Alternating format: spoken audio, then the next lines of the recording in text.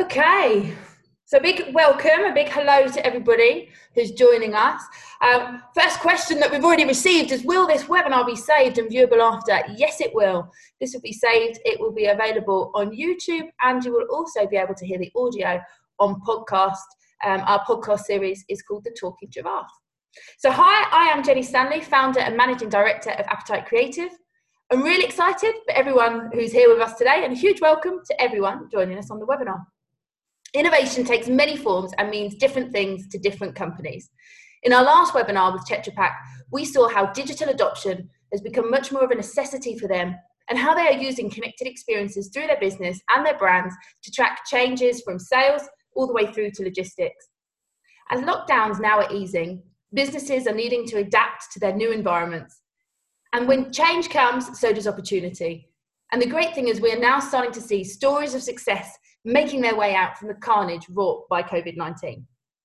It could vary simply from delivering a new sign-up form or a checkout page, the delivery of a whole new business process, or a product that propels a business forward.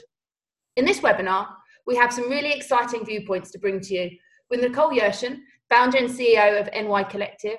She was named one of the Drum's 25 women who shaped the digital industry in the last 25 years.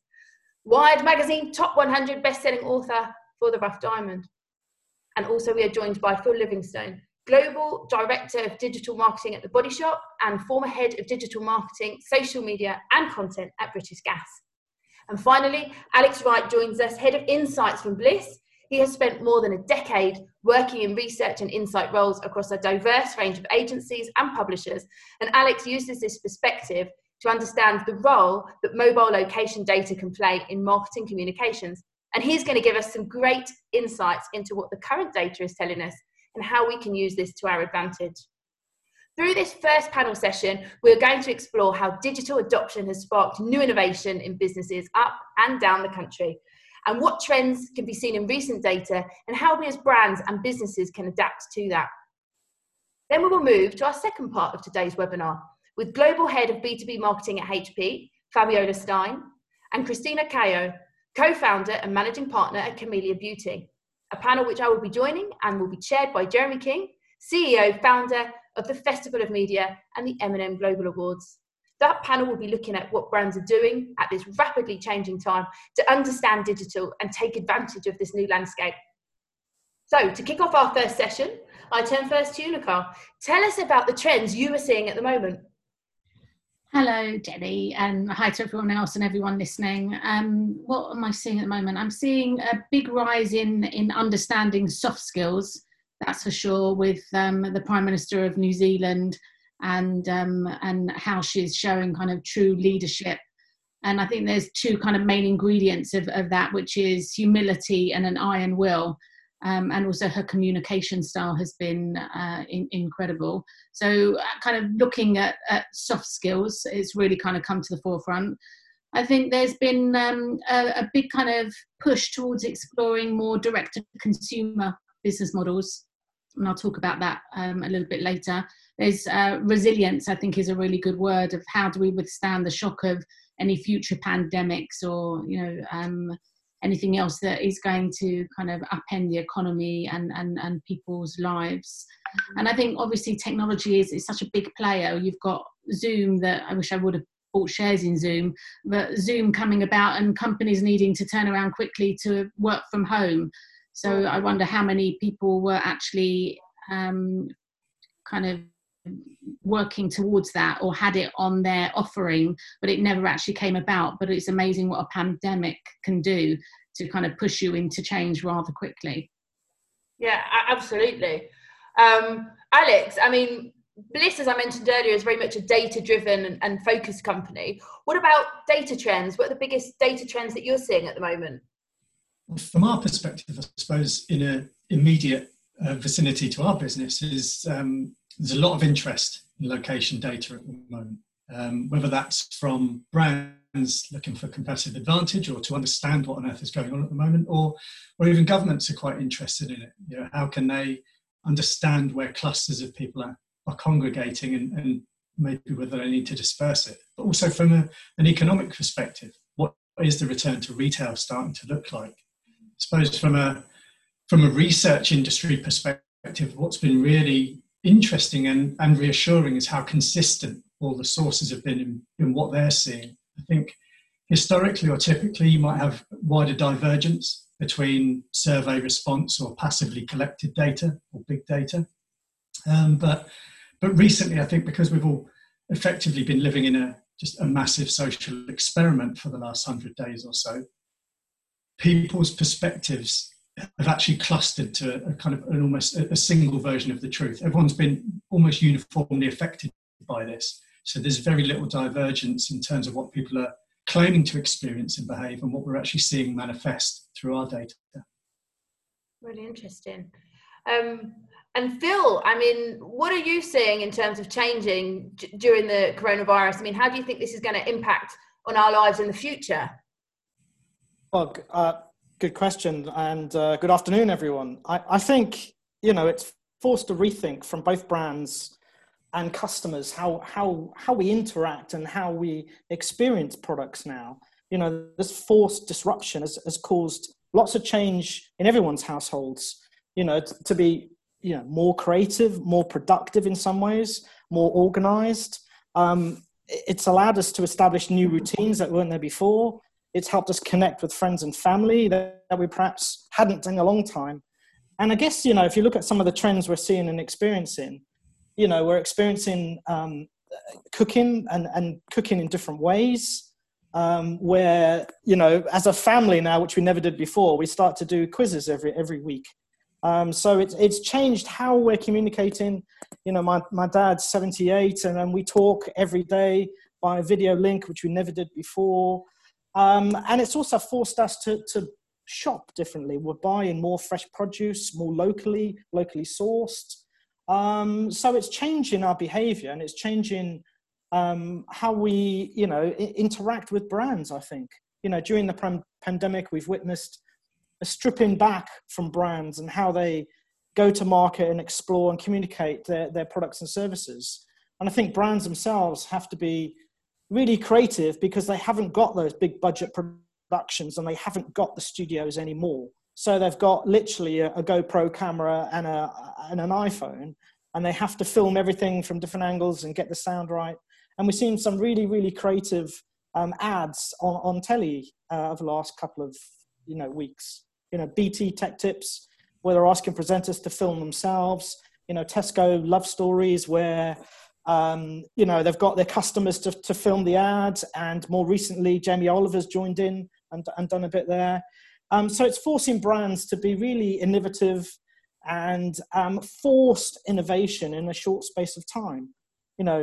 Special mention needs to go to BrewDog, who by far one of my favorite brands at the moment, because they've pivoted from producing beer one day to hand sanitizer a few weeks later, which I think is a huge, firstly hugely impactful from a community spirit perspective, but secondly how they were able to diversify from making beer to hand sanitizer in a short space of time. And that fast track that we've seen from many brands, I think the coronavirus, one of the positives from that has been it's forced people to rethink their whole entire business strategy in a matter of weeks, which has been amazing to see. Yeah, definitely. I think, BrewDog is a fantastic example of a huge pivot. I mean, if you'd asked anybody at BrewDog a year ago if they thought they were going to be producing hand sanitizer, I don't think anybody would have, foreseen that. It's a fantastic example of a 360 pivot, really. Yeah, that's right. And then there was the public outcry, Barnard Castle eye test. I don't know if you wanted to delve into a little bit about that one. Yeah, I mean, it just shows you, that they've jumped onto something quite topical within a short space of a couple of days and produced. I mean, really, they've changed the label, but the whole Dominic Cummings saga, able to produce a beer that referenced, Barnard Castle, and they called it the eye test beer. So, it got a lot of PR value. And it's more poking a bit of fun, it's a bit of creativity rather than innovation. but it just goes to show what brands are able to achieve with hardly anything in a short space of time.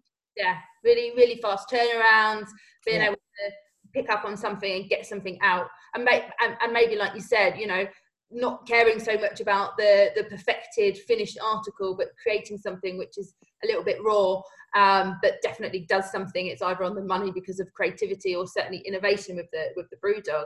Yeah, that's right. Nicole, I mean, where have you seen innovation? What have you seen in that sense? Well, I've experienced it firsthand with, you know, being an Amazon Fresh user for a very long time and then not being able to get a delivery ever. So then you start looking around, and then all of a sudden over a weekend you have these you've got these Goliath companies, and then you've got these little Davids who are popping up, who sell normally just direct to restaurants and cafes, and obviously those places are closed. So then they pivot over a weekend, and they've got a website and e-commerce, and then you're able to kind of go into something called Farm Drop, and they deliver, you know, from local farmers directly to your door. And so I won't be going back to Amazon Fresh. They totally lost me as a customer. There was no loyalty there. And I think you'll start seeing a lot of loyalty with local business. I think Phil touched on that with local businesses. So I think that's interesting in how they quickly saw an opportunity and took it. I think there's a big push on distributed teams, which is basically the guy who runs Basecamp, Matt Mullenweg, and he doesn't employ anyone or look at their CV or meet them face to face. He calls it distributed teams, but his whole workforce is working from home, whether they're in Asia or Europe or America. And I think there's going to be a really big push towards that. I think there was a recent article with Accenture's CEO where they talk about 3 years of transformation in just 3 months. So that word unprecedented kind of speed due to the COVID pandemic, and how companies have had to really shift. Companies that didn't have their employees working from home before, didn't have computers, weren't attached to their systems. I mean, the CIOs have had to really kind of dig deep and work quick. I think it's interesting how you've got the companies like Primark, now they're all back, those kind of non-essential shops. And I think I read that they were losing 650 million a month because they don't have any online ordering. Which I find fascinating. And weren't able to put anything together either. Yeah, I know. That's what I mean by the Davids and Goliath. Sometimes they're just too big to with processes, and not able to change that quickly. So they're the kind of the few places that I've seen innovation coming through. Sure, absolutely. And I think, Phil, it's amazing how some of these changes that we've seen, that we've talked about, but there are lots of new things still happening as well. What are the new pivots that companies need to consider? Well, I think in terms of new pivots, you know, customer experience, it's not a new thing, but I think people are paying more and more attention to it now. You know, they need to get that right to get customers to buy. They're paying more attention to distribution and logistics to make sure they can ship the product and get, you know, partner up with people who can get the product to customers, and also improve their loyalty schemes to drive repeat purchase. So it's all right having one sale, but you want to bring in repeat purchase and therefore collect loads of data in the end. Yeah, definitely. And I think being proactive, being able to think, how do we adapt? How do we actually do something is obviously what, you know, Nicole just mentioned as well. You know, Primark obviously haven't been able to do. Nicole, what do you think brands should be doing? What should they be looking at? I think they should be aware of their competition much more. And, you know, I would say this because I'm in disruption and innovating within very large organisations and trying to get them to change, where they say, oh, yes, we really want change, but they don't really want change because it's hard work. COVID has insisted, obviously, that everyone has had to. So I think they need to pay attention to the smaller companies that are coming through. What advice would I give to brands? I'd say that they need to stay authentic. there was a thing with the IPA with that BAME employees have numbers have gone down, and that's with everyone shouting, we need to Black Lives Matter, but actually within that industry, they haven't managed to employ that many, and so their diversity and inclusion programs don't seem to be working. So I think they need to be making sure that they're, although actually WPP this morning I read have just put 30 million to fund an internal inclusion program, which is amazing. So I think actions need to be taken. I think they need to be useful. I think Phil mentioned that. It was really good seeing online courses being developed and being given away for free at all of the top global universities like Harvard and MIT, and there have been some amazing stuff where people can be useful, brands can be useful, be empathetic. So you mentioned BrewDog, but Louis Vuitton as well. We're also making hand sanitizers at pretty much they were the first out of the block. Yeah. So they were kind of useful and empathetic. Pret have been very, very empathetic in feeding people and then knocking 50% off the prices for frontline workers.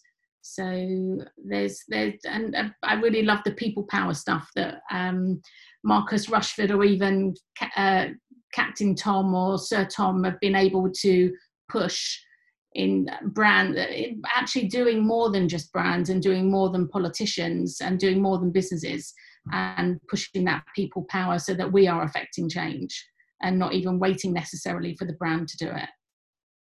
Definitely. And I think what you're talking there about being kind of a little bit more conscious of what you stand for, more conscious of sustainability. I think, COVID has really put sustainability in front and center of people's minds as well. One of the, most positive things, of course, from COVID was the fact that, China were able to see each other and not be, through a facade of smoke and pollution, so I think sustainability standing for something is much more important now to consumers, and kind of looking at what they're actually standing for and doing something about it rather than just talking about it, right? What are you seeing, Alex, in terms of trends from the data? What are people doing? What can you see?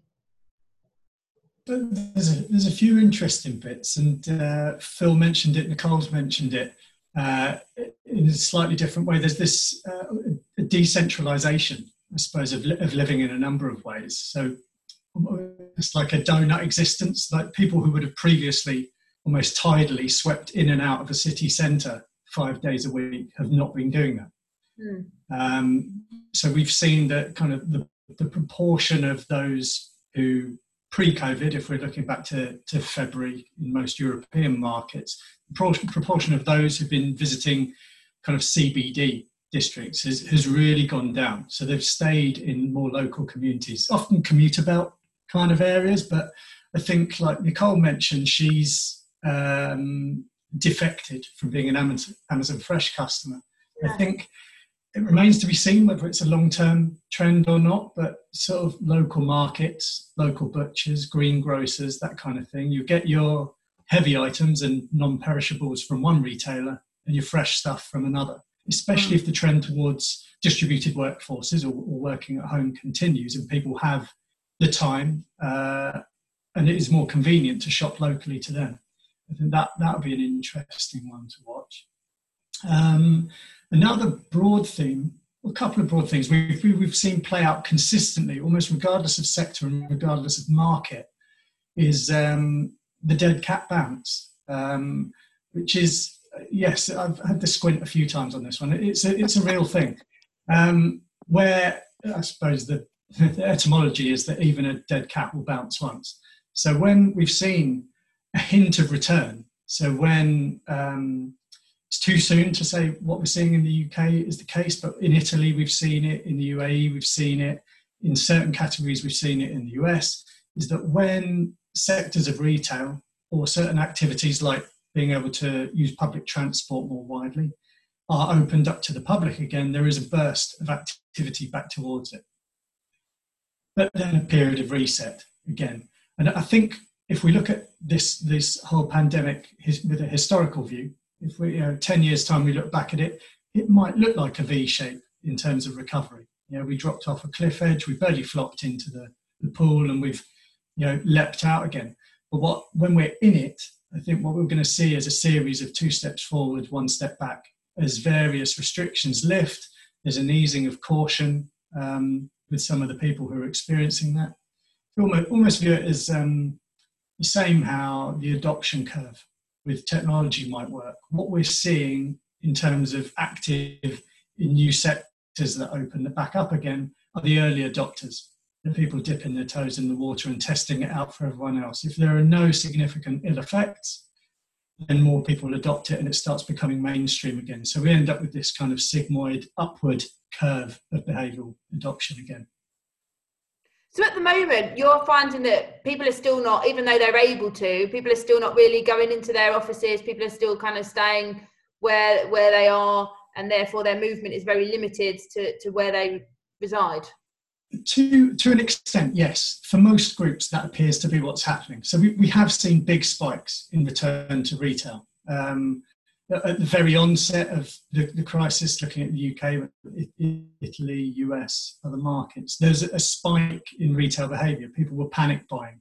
It was a real regression down the hierarchy of needs. People were just kind of, I'm going to sort myself out, make sure I'm fed. As people settled into a bit of a holding pattern of behaviour, I think, we maybe started escalating a couple of steps. People were baking, they were binge watching. So there's certain services and comforts they were kind of residing in. Also boozing. Like, it's not great news for the pubs, but the off-trade sector has certainly had a much better time of it. It remains to be seen whether the pubs can almost pick up where they left off in that regard. So I think maybe it's an industry curse a little bit, I think, to view everything as an either or. But for a few months, the needle was definitely tipped absolutely in one direction. I don't think it's a case of it swinging all the way back when things start to lift. We'll find a new balance, not a new normal, but a new balance between holding on to what we did before, because inherently our wiring hasn't changed. The things we liked doing before, we probably still like. The things that we identify with as people, we still like. But there is going to be a degree of caution that remains, I think. I don't know if it's going to come up later or not, but one of the industries obviously hardest hit is travel. And what we're seeing, we've kind of since the start treated public transport as the canary in the coal mine to an extent. If people are willing to get back on tin cans with a dozen other people in confined spaces, that is a very obvious sign that there is less caution about intermingling. But we're seeing this, or we predict we'll be seeing a step up in domestic travel. Since the start of the outbreak, we've all been trying to find precedents for this. A lot of them have gone back to either the flu epidemic from 100 years ago or the global financial crisis from about 10 years ago. We started in a health crisis. Even the news coverage now, though, has shifted away from it being a health crisis and into a financial one. So it's both of those aspects we're going to have to balance. And we're seeing manifest in our data through the retailers people are visiting and the frequency and cadence they're visiting them in. A consumer is emerging from this that is price conscious and health conscious, like leveraging some of the sustainable behaviours that were mentioned earlier as well. So it's possible that we actually have made changes forever. So Phil, if retail has changed forever in some way and consumers have shifted, we've talked about different ways where we're buying, different ways that we're behaving, how are brands going to engage with their new audience? I think first and foremost, I don't think marketing has changed. I think the basics and fundamentals and foundations of marketing are still there. You have a great product or a service at the right price, targeted to the right person, and that will continue to be so. I think that is the best way to market. I think the key differentiators will be, and the battleground therefore will be brand loyalty and again, coming back to distribution and logistics. Lots of companies have found it really, really hard to get their product to the end consumer at any one point. And I think we've seen lots of innovation there around distribution, around delivery options, around delivery times. Perhaps, Amazon set the bar, next day delivery. Well, now maybe, just maybe, we're quite happy to wait 2 or 3 days. That bar's been reached, but because of the pandemic, we've sort of regressed slightly, accepting that the delivery will take slightly longer. And perhaps you have to go somewhere to pick it up if you want it any sooner. So that's quite interesting. But I think brands that show humility, that word has been mentioned once before, and demonstrate that they understand people and what people are going through, I think will come out on top. I think they'll win hearts and minds, and share of wallet. The messaging may be different, and the creative may be different for the reasons that we've said before. There's no big production behind it anymore, but the core message is still there from those interesting brands that continue to advertise throughout the pandemic. Lots of companies have gone dark and pulled their advertising, but there's been some interesting ones who've stayed on, and not to come across as try to profiteer from what's been happening, but showing what they're doing to support sustainability programs, or demonstrate what products they've given to the NHS, for example, or a donation perhaps they've made. So I think brands will adapt and come out the stronger as a result. Definitely. Nicole, what's your advice to brands? What do you think they should be doing? Well, I mean, again, with the very similar to what Phil was saying, the proactivity on sustainability, I think we're not stupid as customers now. And I think marketing is still very important, but it has been in a silo. And I think they haven't understood all of the other impacts. An example would be Dove shampoo bottle. And we now as customers want to know, well, where's that shampoo from then?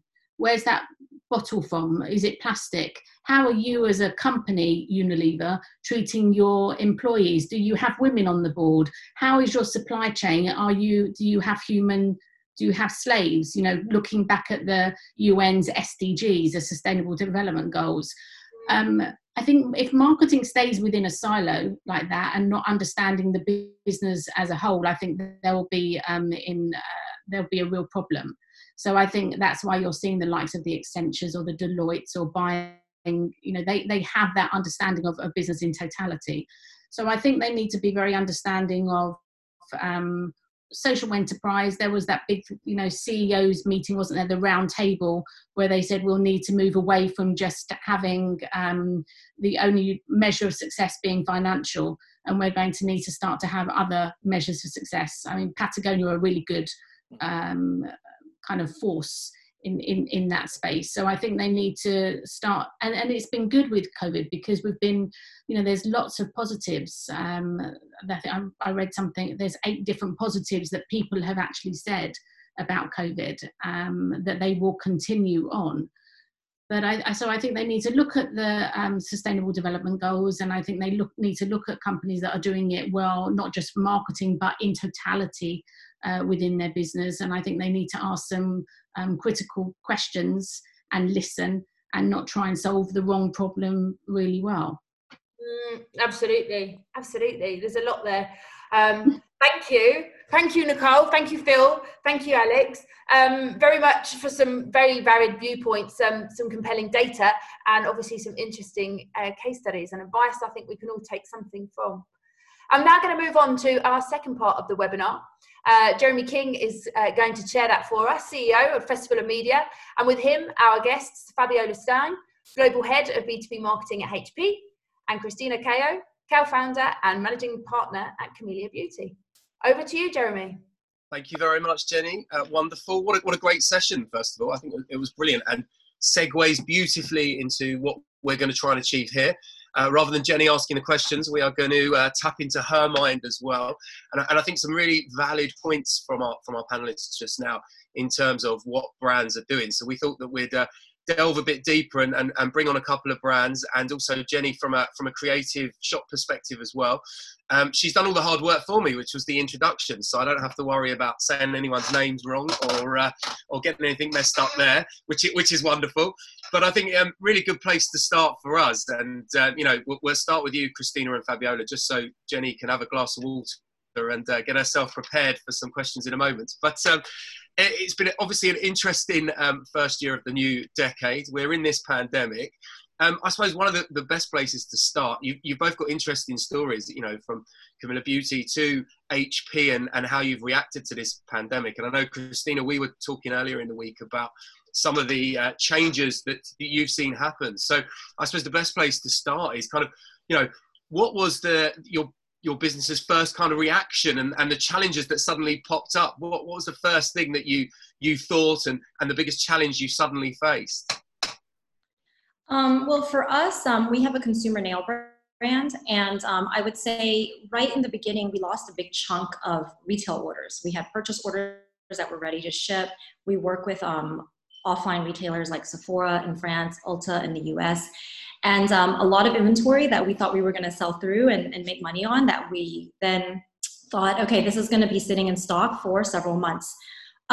Suddenly, there was a lift on the e-commerce side. Not what we expected, but things started to pick up. And I think from there, we saw the shift, which became very interesting. Yeah, and Fabiola, you're obviously on the B2B side, but obviously with a brand like HP, yes. I'm presuming, you know, we talked about supply chain. Phil talked about supply chain and logistics. That must have been havoc for you guys as well, particularly, I'm sure, as most of HP's parts are from different parts of the world as well. Well, yeah, I don't know whether I'll use the word havoc. You know, we're you know, really big brand with a lot of supply chain process. So I think that worked in our favor. So HP, you know, a 59 billion per year revenue brand, right? So we need to get we need to have our stuff in order. There was a really big shift, right? Because from a B2B, but also from a consumer, and then the blurring of the lines between consumer and commercial. Offices close, right? So all of our commercial customers and the equipment that we provide for offices suddenly stop. But at the same time, we had a really big shift in demand for working from home. So you had a change in all of us, and I think, you know, we're still here working from home. And big enterprises, our big customers, needed to equip their workforce. So, you know, PCs, monitors, this whole new life on the screen. You know, you go from commuting to working from home, and then our customers who are parents, like parents with kids, right? You go from, you know, taking your kids to school, and Jeremy, you and I were talking about this earlier this week as well, to, hey, we just need to sit around the table now and do some online homework and study. So that was really interesting for us. Yeah. Yeah, and Jenny, from a client perspective, obviously you're dealing with different clients around the world. Have you seen a kind of a change? What was the first thing your clients had said to you from a creative point? You'd like to think that people want to be a bit more creative now, very different in what they're trying to achieve from a digital perspective. What are some of the key insights you first saw? I think initially everybody just kind of went into panic and pause mode. Oh my God, what's happening? We don't want to do anything wrong. So there was this kind of dark beginning where, you know, for the first 2-3 weeks, no one really wanted to dare to do anything. And then it was more about how can we actually be creative and actually use our messaging? How can we come up with some ideas that actually help people? And, you know, some of those things was turning some events onto online events. Some of that was turning creative with a slightly different messaging to it. And then trying to think, how can we be clever around this? So, you know, it took some time. It took about 2 or 3 weeks, maybe a little bit longer for some other brands. And then it was really about, okay, how can we actually change and create something which links the two things together? Brilliant.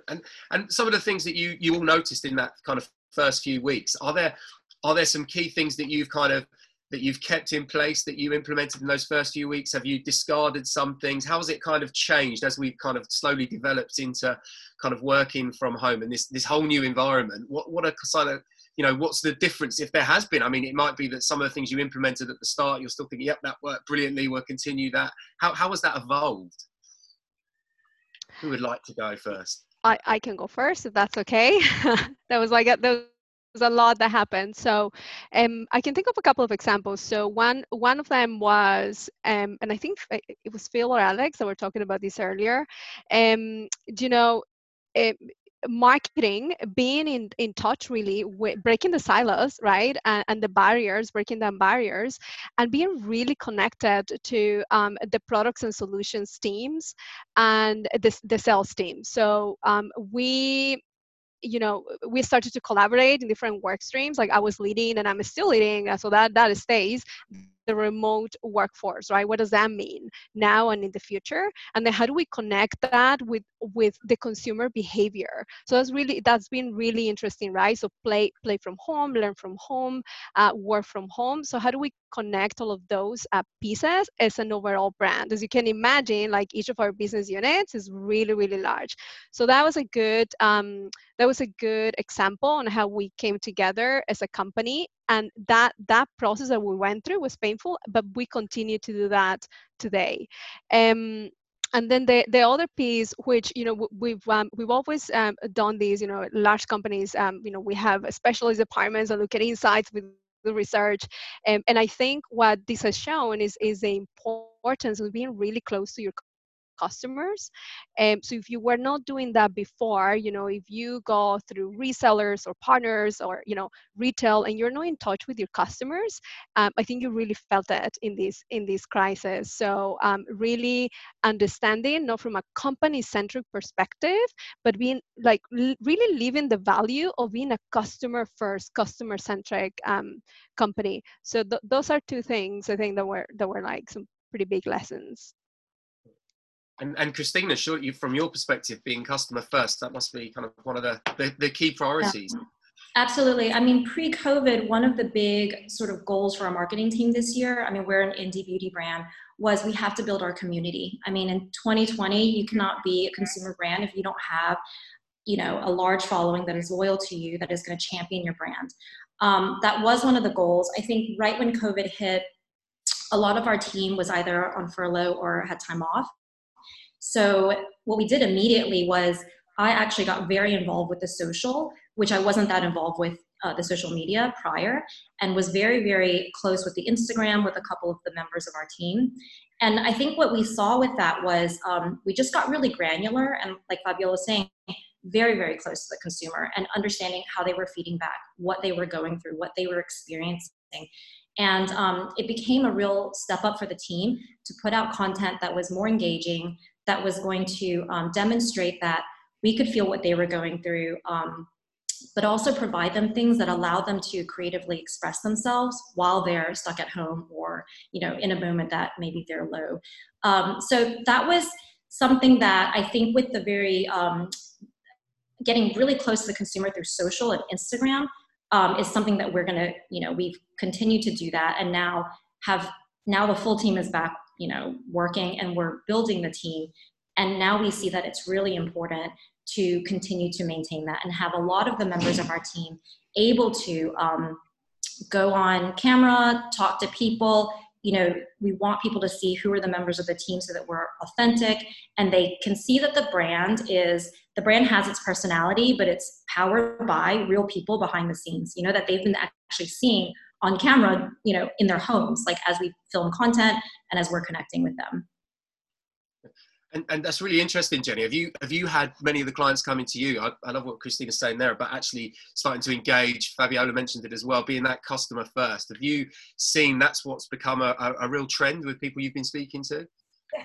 Definitely around customer first and looking for new data points and being able to use those data points to then optimize their messaging. But a massive rise in requests for social media and importance, and I think that's what Christina was saying. She was actually personally getting involved with that, whereas it had kind of been left behind before.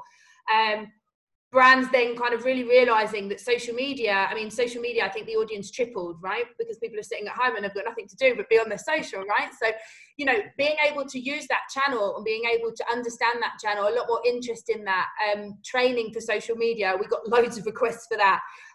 Being able to really concentrate on that. So we had lots of different requests for how do we engage, how do we increase, instead of just doing the normal standard things that we'd be doing on social. So that was huge. But then also, interestingly, we launched 2 brands that initially in the first 3 weeks, like I said, where it was kind of a no-no. Oh no, we're not going to launch. We're going to delay.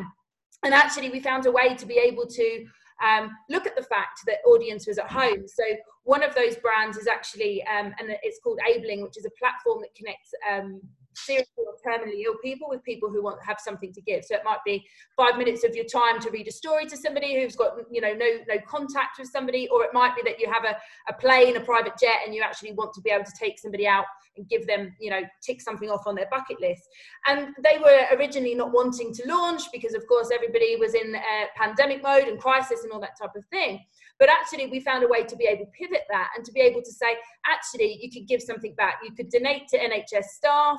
You could actually use your time to actually help people who might be very, very isolated and might, be in self-isolation, but not have any family members around them and not have anyone just to have a conversation with. And so we found a way that actually it made sense for that brand to launch. And then similarly, another app that we're launching really needs actors' voices. And at the moment, actors are out of work. And so actually them being able to get involved in this project actually makes sense as well. So it was really interesting where projects where we thought, oh, goodness me, this is going to be a massive crisis where nothing's going to be able to launch. We've actually found ways to be able to make use of that and find advantages for the brands. Yeah. Which is really interesting, and some of the stuff that some of the brands have done. And I know that Phil mentioned earlier about BrewDog, some of the things they were doing, obviously L'Oreal, LVMH were all doing different things in that space. Fabiola and Christina, is that in terms of a social and a community element, is that something that I'm sure both of your brands had before, but is it something that's also risen to the fore over the last kind of 3 or 4 months?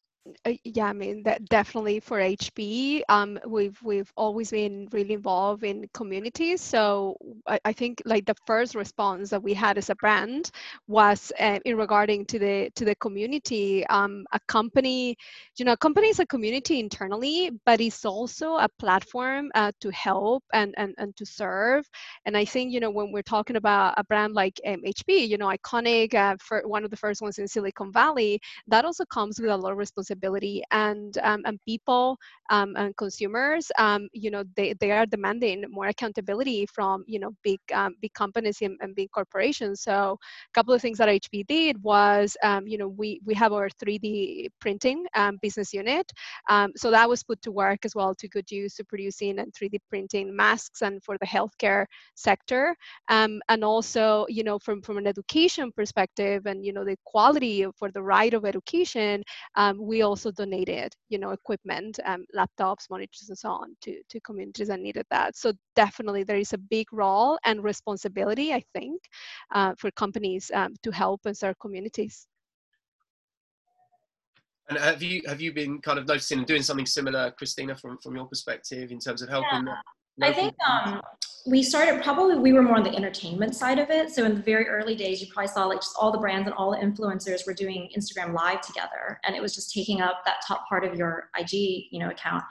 And we actually saw, we have a consumer nail brand. So we saw Miley Cyrus do a live with her celebrity nail technician. And they basically were painting together, teaching, it was a bit educational, but it was really fun. And you saw Miley, in her home. And we took that and we thought, we need to be doing this kind of thing. We need to be partnering with nail artists or influencers or nail technicians as the brand, large and small, to be creating content that's educational, but also entertaining and allowing people to have that at home. It was really big about at home self-care, at home entertainment, beauty entertainment, and people were looking for things to occupy their time and express themselves. So whereas we didn't really do lives before, we started to do 1 to 2 a week. And have that on Instagram with designs and things that they could learn, and then translate those things into tutorials that then live on IGTV or on the feed or, on YouTube. So that's been really interesting for us, I think, from the entertainment angle.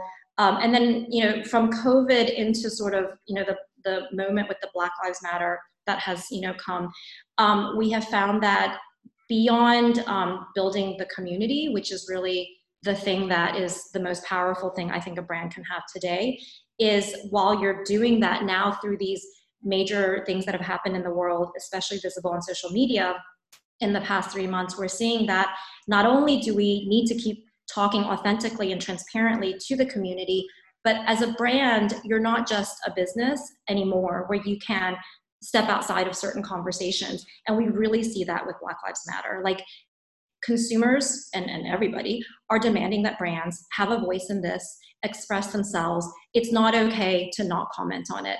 And we have found that it's really important for us. You know, we never really participated in this kind of thing before. What would we say? Like, what would be, what should we say? What can we say or not say? And we found that by participating in the conversation, the consumers will believe in you more and they will champion you more as a brand. And I think Phil mentioned before, like, they will, like, if you demonstrate that you understand them and what they're going through, you're going to win their hearts and minds. So that's something that we are, I mean, we are learning as we go, but we felt that, you know, it's not okay just as a business anymore to be outside of certain conversations. Like, you need to be in every conversation, because with social and technology, these things are dominating everyone's, you know, 24/7.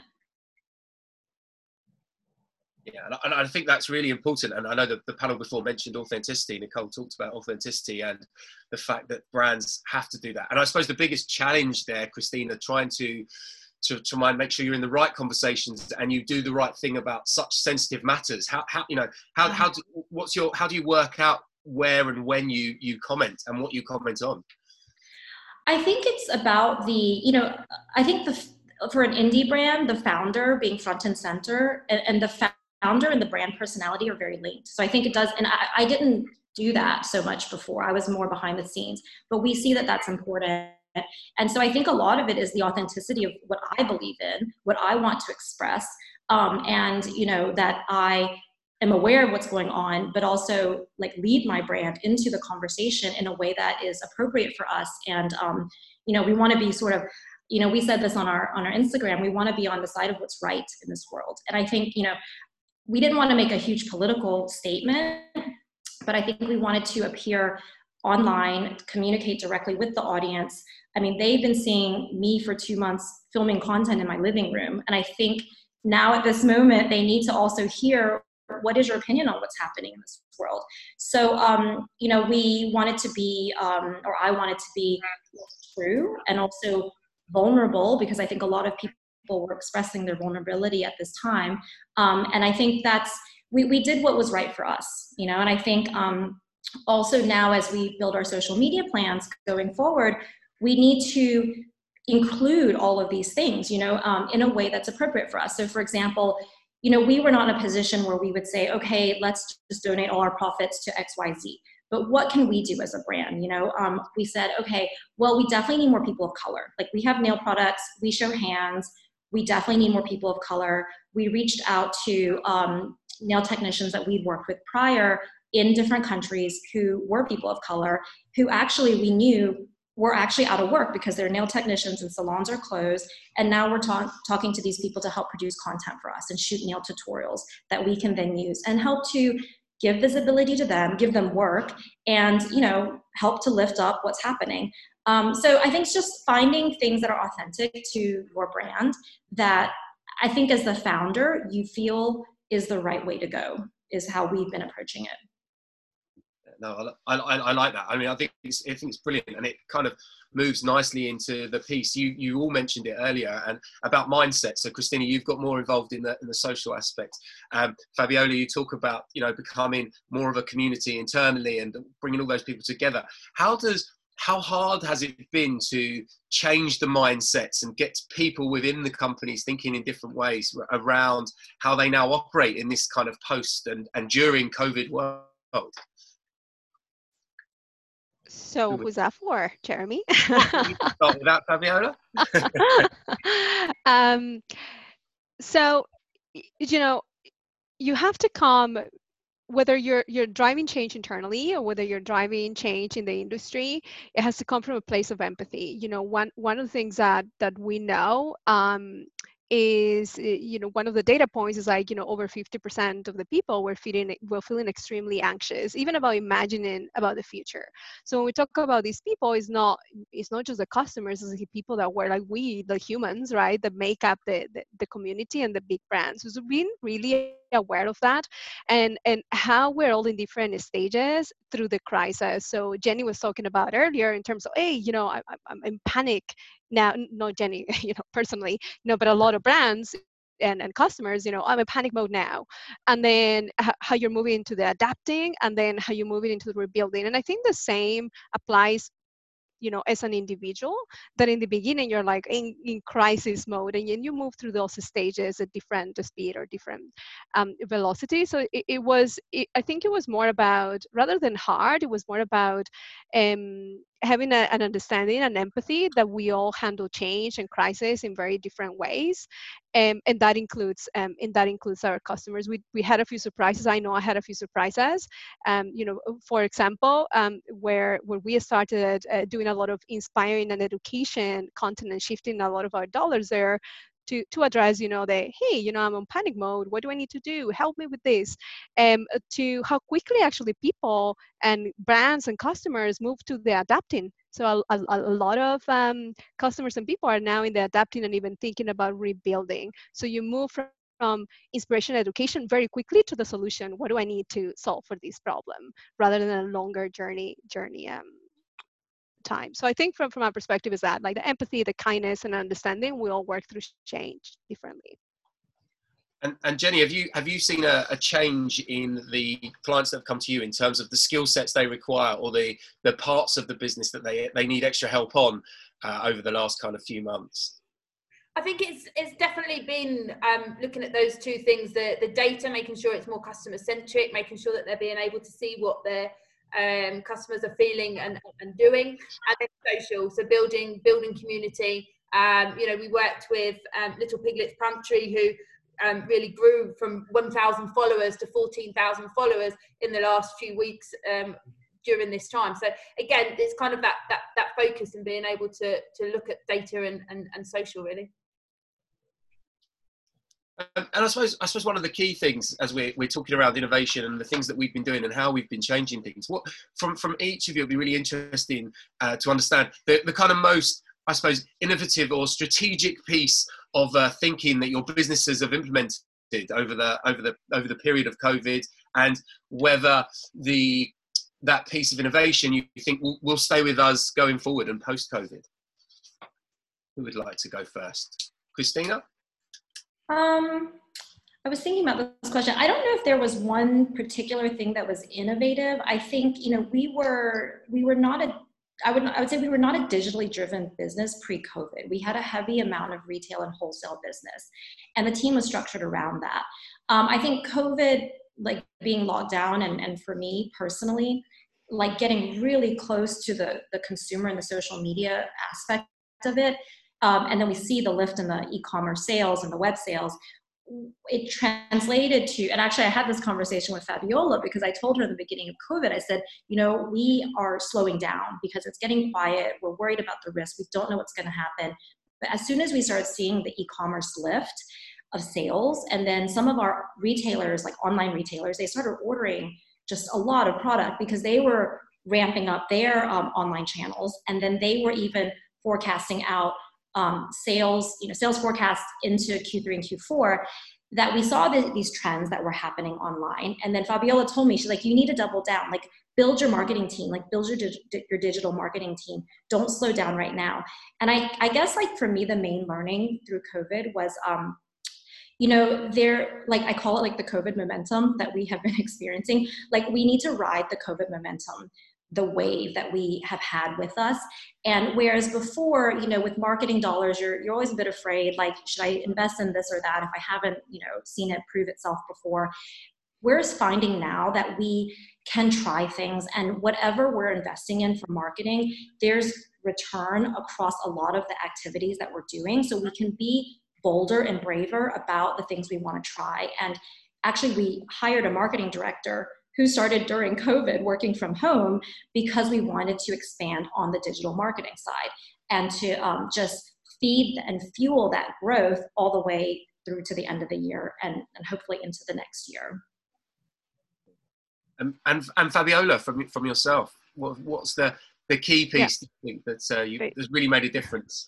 Yeah. So I'm going to talk about the B2B space rather than the overall brand. So from a B2B, and I think it's across the industry, right? You have a higher reliance on touching the customers, especially, I work with big accounts. So engaging with C-suite and senior decision makers, there's a lot of experiences that you do offline, right? And I know you work in events, right? So there's that experience that you create that we as humans think, okay, you cannot replace that, through virtual. And I think one of the biggest things that we have done is to reimagine, and we have been working with partners as well and agencies. How do we reimagine that? Not necessarily translate the same things that we were doing in the offline space, but how can we reimagine those virtual experiences to provide and help our customers in their decision making? And then I think the other one is around advertising. So we have an in-house team that can do live bids on advertising. And I think in the panel before, they were talking about how many brands shied away during COVID-19 to advertise. So for us, it was about putting the right measures to protect the brand, but also participate. We didn't pull all of our spend, because there are areas where we do want to show up, right? Like work from home, learn from home, the remote workforce. So those are two things from a B2B perspective that we have done and will continue to do. Brilliant. And as per normal, and I didn't tell Jenny this before, every time I do one of these, I always overrun. So I have had the flag in that we're a bit overrun. But I do have one question. I promise I will make sure that it's very quick. It's just if the industry has to take one lesson from this experience, if media and marketing has to take one lesson from COVID, what should it be? Who would like to go first? Jenny, have you got one on that? Don't be scared of change. Don't be scared of change. Don't be scared of change. I like that. Fabiola? As I stay always very close to your customer. And Christina? I would say the brand is a person more than ever. It's not just a business, and being authentic with that. Marvelous. Thank you very much, guys. I'm a bit disappointed with the audience. I'm looking on my Q&A panel and I can't see any questions. I'm upset about that when we don't have any questions. But if you do have any, Jenny, let Jenny know, because I'm sure she will pass them on to our panelists. But again, I want to say thank you very much to Christina, Fabiola and Jenny, and to the previous panelists. And I'm not going to steal Jenny's limelight because this is her gig. But Jenny, over to you. Thank you. And yeah, of course, thank you to everyone who's joined us.